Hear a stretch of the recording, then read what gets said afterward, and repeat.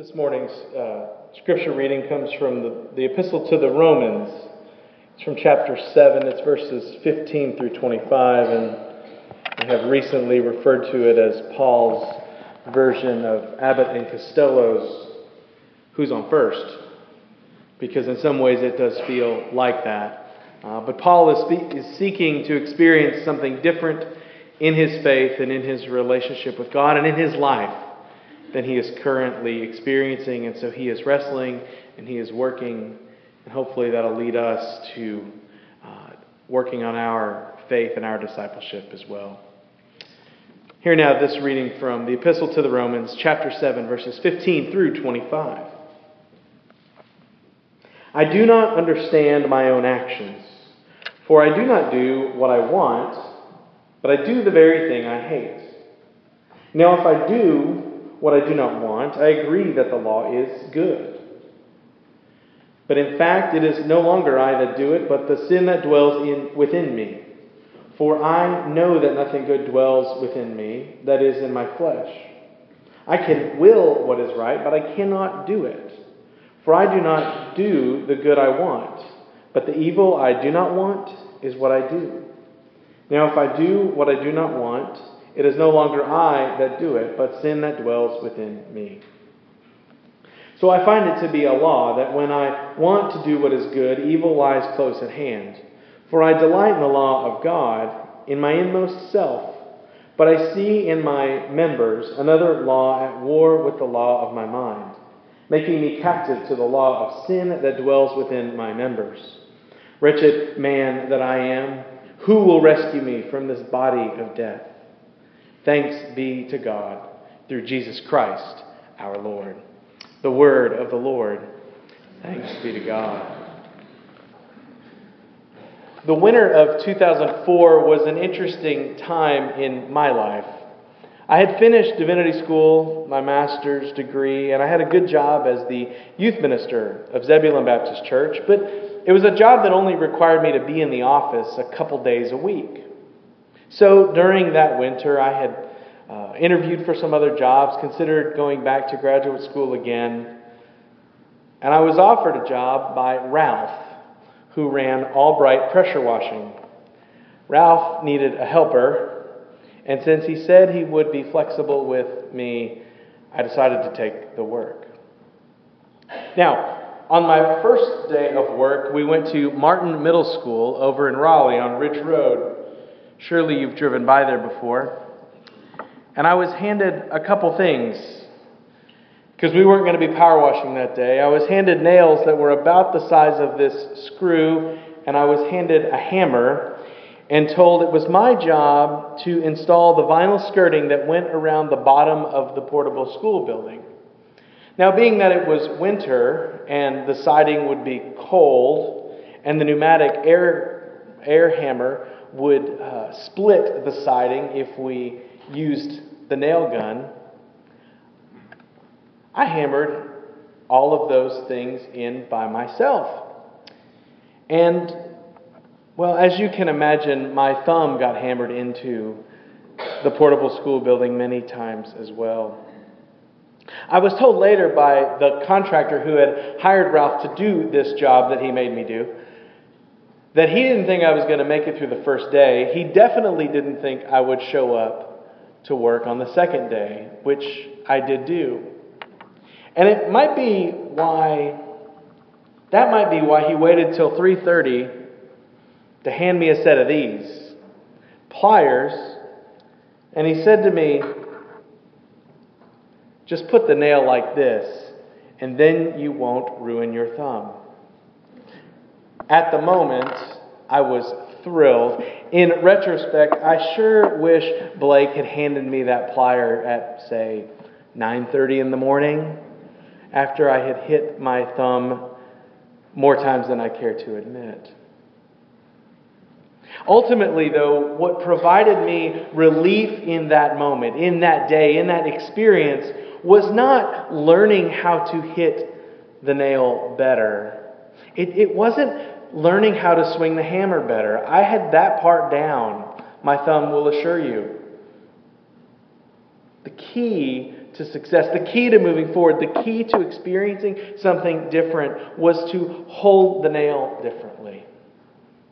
Someone else helped me to see something that I could not see on my own. And I do think that this passage, thanks be to God who will deliver me from this body of death, reminds us that we need help from outside of ourselves. Certainly we need eternal help from outside of ourselves. That is what faith is all about. But even in life, even in discipleship, we need someone else to help us see that which we cannot see on our own. I think that is the importance in doing discipleship. Now, we read Paul's story here. We read about his dissatisfaction with himself in Romans 7. In this passage, he's admitting that he's struggling with these fleshly desires, and he's battling with this sort of ongoing narrative he has with the law that started a long time ago. But he has a different spiritual desire than he is earthly experiencing in his body. He doesn't want to do the things that he does. He doesn't want to sin. He doesn't want to fall short of the glory of God. But because he is human, because he is still bound to earth, and because he is not free from everything, he is not able to live fully with God quite yet. And so this leads to the wrestling in the passage. He wants to be free from his fallenness because he has experienced the goodness of God in a way. He has a foretaste of glory divine, so to speak. But he's not yet free from his sin and his earthly limitations. He can't be where he wants to be yet. But what is hopeful, one of the hopeful things in this passage, is that he has experienced a foretaste. He knows that the Lord is with him. He knows that there is something else. There is a better way, a way forward. And I think in a lot of ways, that's where we can meet Paul today. I don't think we wrestle with our humanity and our sin at the level that Paul does. Maybe we're wrong for not. But our personal struggle to grow closer to God, I think, is something that we wrestle with. We want to know God better. We want to experience God more. We want to understand faith and grow and have our cup overflow. We know the struggle of wanting something different and not getting it when it comes to our spiritual life. And we know we're not as close to God as maybe we want to be. And ultimately, I hope we wonder how we can draw closer to the Lord. And I think the key is discipleship. Throughout the history of the church, there have been people who were very close to God. Those who were most connected to the Lord, those who had the richest experiences with the Lord, were engaged in a relationship with God. They practiced prayer and spiritual disciplines. They attended worship regularly. They knew the Scriptures. And across history, it would not be unusual to go back and look at the faithful Christian people and realize they had memorized all of the Psalms, not just 23.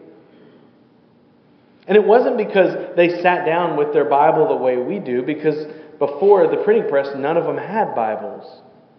It was because they were so dedicated to their relationship with God that in attending worship regularly, they heard the Psalter read and prayed, and it became a part of them.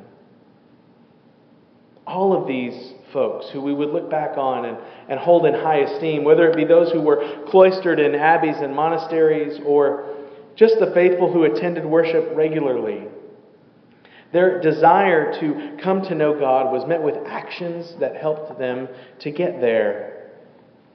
Their desire was met with a practice and a work of trying to be faithful. They didn't wish for one thing but do another. They wished for something, and so they sought after it. They wished to grow closer to God, and so they chased it. They dove in and did something about it. They didn't keep doing the same thing repeatedly that didn't work and left them with a sore thumb. They sought to dive in to find the good that they wanted to do, rather than wallowing in the sameness of their wretchedness, as Paul puts it. But what about us? What about you? And what about me? What about our spiritual life? Where are you experiencing a different result than you want to be experiencing? And where do you need to start doing something differently so that you can achieve the results you want? One of the things I've seen in the last 20 years in being on a church staff and many more years being a part of a church is that our expectations have stayed the same, but our commitments to our faith and our discipleship in many ways have fallen. When I was a youth, yes, it was a long time ago, at least to me, there was Sunday night church every Sunday, right? That second service, that Sunday evening discipleship program for the whole church was a key to their growth and their connection with the Lord. And I know schedules have changed and times have changed and our desire to be back here on Sunday night in most ways has changed. But our need for discipleship has not. Our need to dive in and grow and develop our faith has not changed, even if our calendars have. We still need ways to grow closer to the Lord. We still need ways to work out our salvation. We still need places where we can hop in and wrestle like Paul is here in this passage. And as I've watched over time, people engage in discipleship opportunities like Companions in Christ or Bible studies with one another or book clubs. What I've seen is their relationship with one another grows richer and deeper, and their relationship with God grows as they have grown with one another. And though their struggle never goes away, we don't reach the end of this passage in Romans 7 until, thanks be to God, we are delivered from our bodies of death. We can work on it now. And that's the key to me. Not every day is an epiphany when it comes to faith. Not every day is an epiphany when it comes to life. Some days, being a disciple is just like going to practice. One puts in work to get better. The key to adjusting our spiritual expectations and balancing them with the possibilities of faith is to work on our discipleship. If we want to experience God well and more and differently, the way we do that is not to hold the hammer better, it's to hold the nail differently. The key to growing in our faith is not just to hope God shows up in us doing the same old things that we've always done. The key to experiencing God differently is to adjust how we are engaging with God so maybe God can emerge different for us. The task for us is to commit to doing discipleship in new and in more intentional ways, because if we are relating to God, how we are living and what we are currently doing is if how we are living now and what we are doing now only leads to dissatisfaction, then we can't expect different results. So maybe we are the ones that need to change, because we believe God is there waiting to meet us and reach us, right? Recently, I re-listened to a podcast I listened to last summer by Malcolm Gladwell, an author, a writer, a journalist. And the podcast is called Revisionist History. And it was an episode entitled Hallelujah, and it described the Leonard Cohen song, Hallelujah, that many of you may recognize. I also watched a documentary on Netflix, an hour-long documentary, in a series called Abstract, about the artist Christopher Neiman, who has designed many magazine covers. What struck me about both the Gladwell podcast and the Netflix episode was not the accomplishments that they had had. Clearly, they were making stories about these people. The people were accomplished. What struck me was how they got there. Often we think about art and creativity and genius as something we are either born with or we are not born with. We expect epiphanies to come out of nowhere because that's what happens for geniuses. And so we sit and we wait for those epiphanies to come. Now, there are some, certainly, who are born with a level of genius that you and I do not have. For someone like Picasso, who was already a renowned artist in his 20s, there are things about art that you and I cannot do that he could. Bob Dylan can write songs better and faster than most of us could ever dream. These people exist. They are not you and me. But that's okay. Because most of the rest of the great ones did not rely on flashes of genius to achieve their greatness. It wasn't epiphanies that got them to where they were going. For most artists, for most athletes, for songwriters, and I think especially for disciples of Jesus, it's the devotion and the repetition and the commitment to seeking something that allowed the greatness, that allowed the epiphanies, that allowed the experience of God to be uncovered. Neiman talked about drawing things over and over and over again before he finally got it right. The artist Cezanne would work through multiple versions of his paintings before he got one that he was ready to release to the public. That Leonard Cohen song, Hallelujah, that plays in the soundtrack background of many melodramatic romantic comedies or sad stories. That song didn't gain any popularity until 20 years after it was released, and several different artists had done cover versions of the very same song. And for you and for me, even if we do have a meaningful Damascus Road experience, that's not the end, it's just the beginning. But just in case Leonard Cohen, Christopher Neiman, Picasso, and Cezanne mean nothing to you, consider a kid who played basketball in Wilmington, North Carolina about 40 years ago. He went on to play ball for Dean Smith, and as you likely know, Michael Jeffrey Jordan only played 2 years of varsity basketball. He was not on the cover of Sports Illustrated as a middle schooler. He was cut from the team his sophomore year. And so he went to work. It took practice for him to become great. It took work for him to be able to jump from the free throw line and dunk.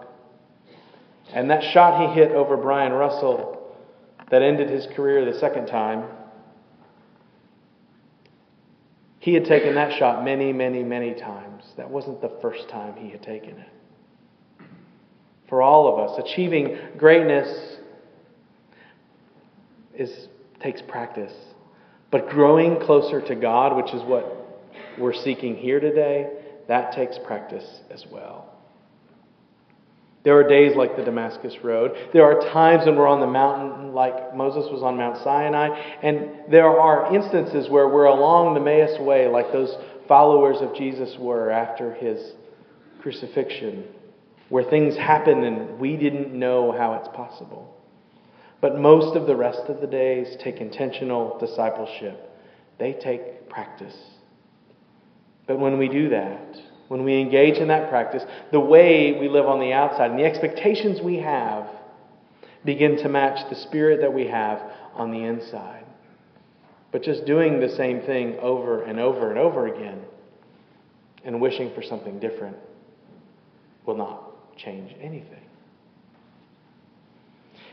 In Romans chapter 7, Paul wrestles with a disconnect between his actions and what he wants to happen. He wrestles because his connection with God on the inside doesn't match what he's experiencing on the outside. And ultimately, that will not be resolved until he reaches eternal life with the Lord. And the same is true with us, but there's something we can do along the way. The way we do that, the way we experience God better, the way we grow closer to that experience of God is not to just sit and wait for something to happen to us, but it's start to engage now. The way forward is to dive into our faith, to read Scripture, to pray daily, and to seek relationships with other believers that will allow for spiritual growth. And so in the months to come, I hope we will take a step to becoming a church who is more intentional about how we are doing discipleship. For too long, we as individuals and we collectively have been waiting for epiphanies to just answer the question. But we can't swing the hammer any better. It's time for us to hold the nail differently. It's time for you and for me to hold our nails differently. I think God is calling us to be more careful with our hammer, but also to take some pliers, to hold the nail differently, and to start doing discipleship so that we can discern how God is truly leading us, so that what we long for ourselves and for our faith and for our church matches the actions we are embodying, and the actions we embody will bring about that longing that we have. This, I think, is some of what Paul's getting at in Romans chapter 7. But thanks be to God, as we seek Him, we will be delivered and freed and loved. God reaches in and grabs us and holds us. And I trust that He will hold us even still today. Will you pray with me? Gracious and loving and holy God, we come to you today asking you to help us to hold the nail differently. Help us to see things differently. Help us to try new things. Lord, when Pocky Sticks come our way, let us open our mouths and try them. When camp is on the calendar, help us to dive in and give ourselves over to it. And Lord, when discipleship, when being your disciples is what we seek, help us to dive in, share the water with one another, and see how it is you're leading us, so that we do not wrestle as much with the things that we don't want, but we begin to help enact the very things that we long for. And in doing that, we experience the grace and the love and the power that you have to give us, that we so desperately need. Lord, today some of us will commit ourselves to following you more faithfully. And Lord, we ask that you would help us in our commitments. Lord, others today may not do that, may not experience that, and may be ready to go. But Lord, all of us today are in need of you. And so we ask that you meet us on this day and meet us in the days ahead, so that we can do our discipleship with you better. Lord, this, our prayer, we offer in your name and with great hope. Amen.